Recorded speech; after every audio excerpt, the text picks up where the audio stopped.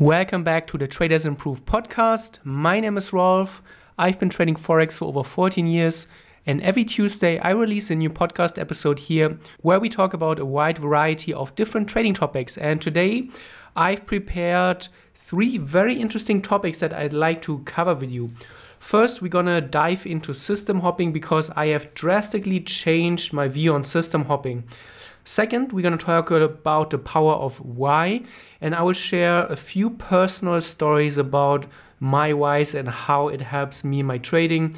I'm going to cover something that I see as a big problem in trading.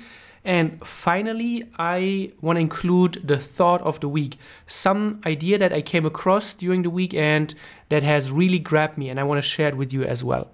Alright, so we have a lot of ground to cover in today's episode. I really look forward to this because there are some things I really would like to get out there. So the first thing is I want to talk about my revised take on system hopping. And in the past, I was very rigid on system hopping and I usually condemned it and I said system hopping is one of the worst things that you can do. And just to recap, system hopping just basically means that a trader is jumping from system to system to system. He's never sticking with anything. After a losing trade, he's moving on to the next system, just like in a search for the holy grail without ever putting in real effort. And of course, consistency is very important in trading, and consistency in your results will only come through consistency in your actions. This hasn't changed for me. And to get to a consistent place, you need to have a system that makes sense to you. You need to have a system that you can follow.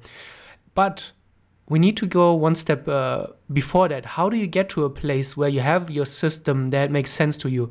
How do you get to that place where you have a system that you can just follow because it feels natural to you? And to find that system, you need to go through the system hopping phase. And I looked back at my own trading. I also looked at the traders that we mentor at Tradeciety, and the ones that eventually come to find their system is through a period of testing things and testing many things. And what I would recommend in this context is maybe take 12 months, maybe take even 24 months and reserve it for your system hopping period. So for the next 12 to 24 months, pick a period. Your focus is shifting and your focus is not on making money. Your goal is not to make any money in that period, but your goal is to try as many systems as you can to just see what is actually out there, what are the opportunities and what are the possibilities. And then after those 12, 24 months, arrive at a conclusion, arrive at something that now you can really say, okay, this makes actual sense to me. This is something that feels good, that I can trade. It just makes sense to the way I look at charts or the way I view the charts. And this is something that, if you have listened to a preview or my previous podcast, I've talked a lot about art because I got into art quite a bit. I follow a few artists now, and those artists always recommend that in the beginning, try as many mediums, try as many different art styles, try as many different colors and shapes or just mediums in general, and try as much as you can in a short period of time so that you know what is out there, so that you have an idea, okay, what is actually, what can you choose from? And don't settle until you have tried a lot, because if you don't know what is actually available out there, your decision of settling on something is usually not founded on a solid basis. So this really clicked for me, and I reevaluated my take on trading and how I got started. So give yourself 2 years, 24 months, and try as many systems as you can. And the most important thing is that in this period, don't focus on money. Don't worry about making or losing money. Just try out system after system and see how it feels. Obviously, you want to make sure that you don't lose a lot of money in that period, but your goal should not be, and you should not judge your performance or how well you're doing based on how much money you make. You should just try to see what is out there, what is available, so that then after those 12, 24 months, you can look back and you can evaluate, okay, what felt good to you? What did you like about specific strategy? What kind of analysis made sense? What kind of time frames and trading and indicators or tools really made sense for the way you think. And then you can start building your system one step at a time. So I think this is a much, much more realistic approach to system hopping and to how to arrive at a system eventually that makes sense to you. Because every great trader that has come out of our mentoring at Tradeciety, they may have taken at first the systems that we gave them and the structures and the processes and the tools, but eventually they rearranged things and they made adjustments here and there to really make it fit to their own way of thinking and trading. And this is true for all the traders that have come out of our mentoring professionally or profitably, that they tested things and then put things together in a way that made sense to them. So this is something that I really think is very, very important and meaningful, and I hope it gives you some idea of how to approach your system hopping in a more organized way. And just a few final words on this topic is that while you're doing the system hopping, make sure that you capture notes. Make sure that you really write down your findings, evaluate how you feel, so that you can really look back at those system hopping months and really have a way of actually finding and evaluating what did feel good to you. What did you like? Otherwise, you're just going from system to system, and at the end of that period, you have no way of actually knowing what you did, and you don't even remember what you did, and then this period and this time is completely lost. So make sure that you have a way of capturing your thoughts and note-taking, whatever you use, a physical notebook or maybe even Edgewonk or Evernote. Just make sure that you have a way of just writing down your thoughts. Now, the second topic for this week's podcast is the power of why. And I want to bring it up because I am seeing the power of why in my personal life, and I will get to that in a moment. But I want to start with a quote from Friedrich Nietzsche. He said, "He who has a strong enough why can bear almost any how." And this is just a perfect quote for that. And whenever a new trader comes to our mentoring, we really recommend that you do this why exercise. And we ask them, why do you trade? Why are you getting into trading? And most people just say for the money or for the freedom. However, those are not strong enough whys. We need to get to behind that, or we need to get to a place where we understand what is it that the money is enabling you to do? What is the freedom enabling you to do? And how much money do you need in the first place? That's something that many traders forget. Why do you actually want the money?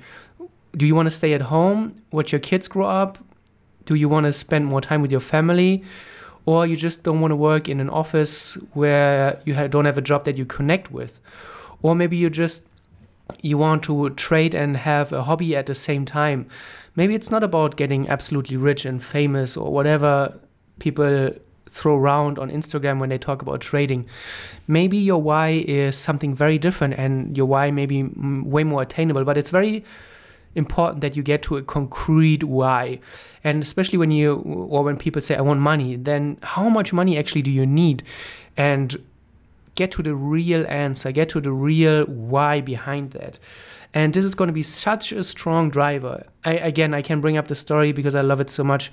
We went to a trading seminar, and I talked to one of the attendees, and he was a doctor, and he wanted to become a trader and improve his trading so that he can supplement his income, and then he didn't have to do his regular practice as a doctor, but he could have so much money that he could do voluntary work, that he could go to remote areas and help people in need. And trading would then be his vehicle to just make sure that he has enough money to cover his expenses and not rely on his other job or his regular income to pay the bills. And there are many whys.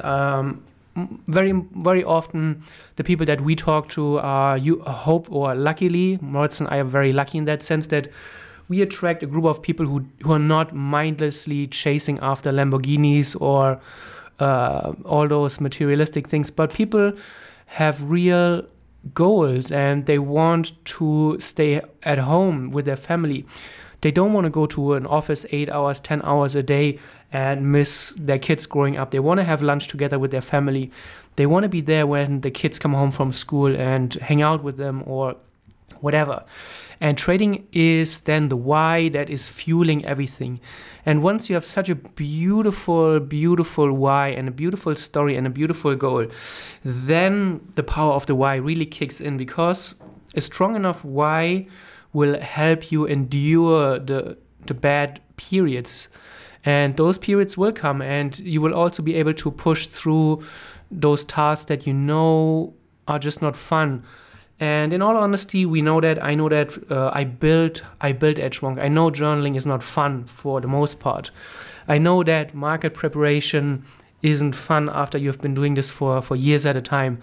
I know it's not always sun and rainbows.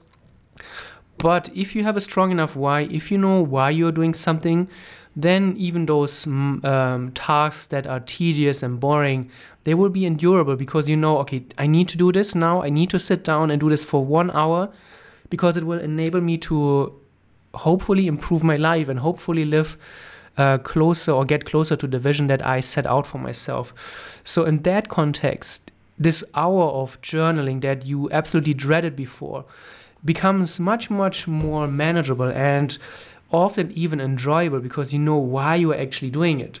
So because I said it in the beginning, I want to connect it to to my real life, to my personal life, why does this come up? So I used to be very much into mountain biking like 10 years ago when I was in university.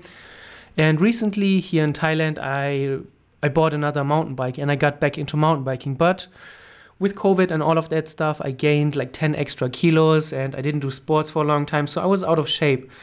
And I really enjoyed all this amazing Thai food here, the curries and all of that, the fried pad Thai and everything. And I went to 2 bike trips in the mountains, and after an hour, I was completely destroyed. I was dead. I was tired. My muscles were burning, and I just wanted to quit. And it was not very pleasant in the heat. However, I really love mountain biking, and I knew that if I was get into shape again, this would become such a fun experience. So I started running, and I started eating much healthier. And although it would taste so much better to get an amazing fresh pad Thai or one of those amazing khao sois that you get here in the north of Thailand, I knew that if I would just stick to having a little bit more of a diet-oriented eating routine for the next 2-3 months, I could lose 5 kilos, maybe 6-7 kilos, get into shape, and then the mountain biking would become so much more enjoyable and would become so much more fun. So even though I would love to get the Thai food and just sleep in a little bit longer and not run when it's 40 degrees out there, I knew I had a why, and I knew that this is going to be so much fun. So I pushed myself. I lost 5 kilos, 6 kilos or something at this point. And biking has become one of my main pillars now. It has become one of those things that I look forward to every week. And those bike trips are my mind reset. And I absolutely love it. So the why is the bike and the fun and the fitness and the health, and getting together with other like-minded people and riding through the jungles here in North Thailand. And then I can endure the how. I can endure eating the salad instead of the green curry or the pad Thai. I can endure in the night going for a run at 40 degrees and sweating for 30 minutes. I know why I'm doing it, because my why is so strong, and this just helps you connect the dots in a very meaningful way. So I would really urge you to sit down and think about what is your why. And I have talked in the past about the perfect average day exercise. I will link it in the podcast description, because I think this is a great exercise in this context, where you map out your perfect average day, and this will help you create a vision and fill it with life and create a much better why. So make sure to check that, and let me know how it goes for you.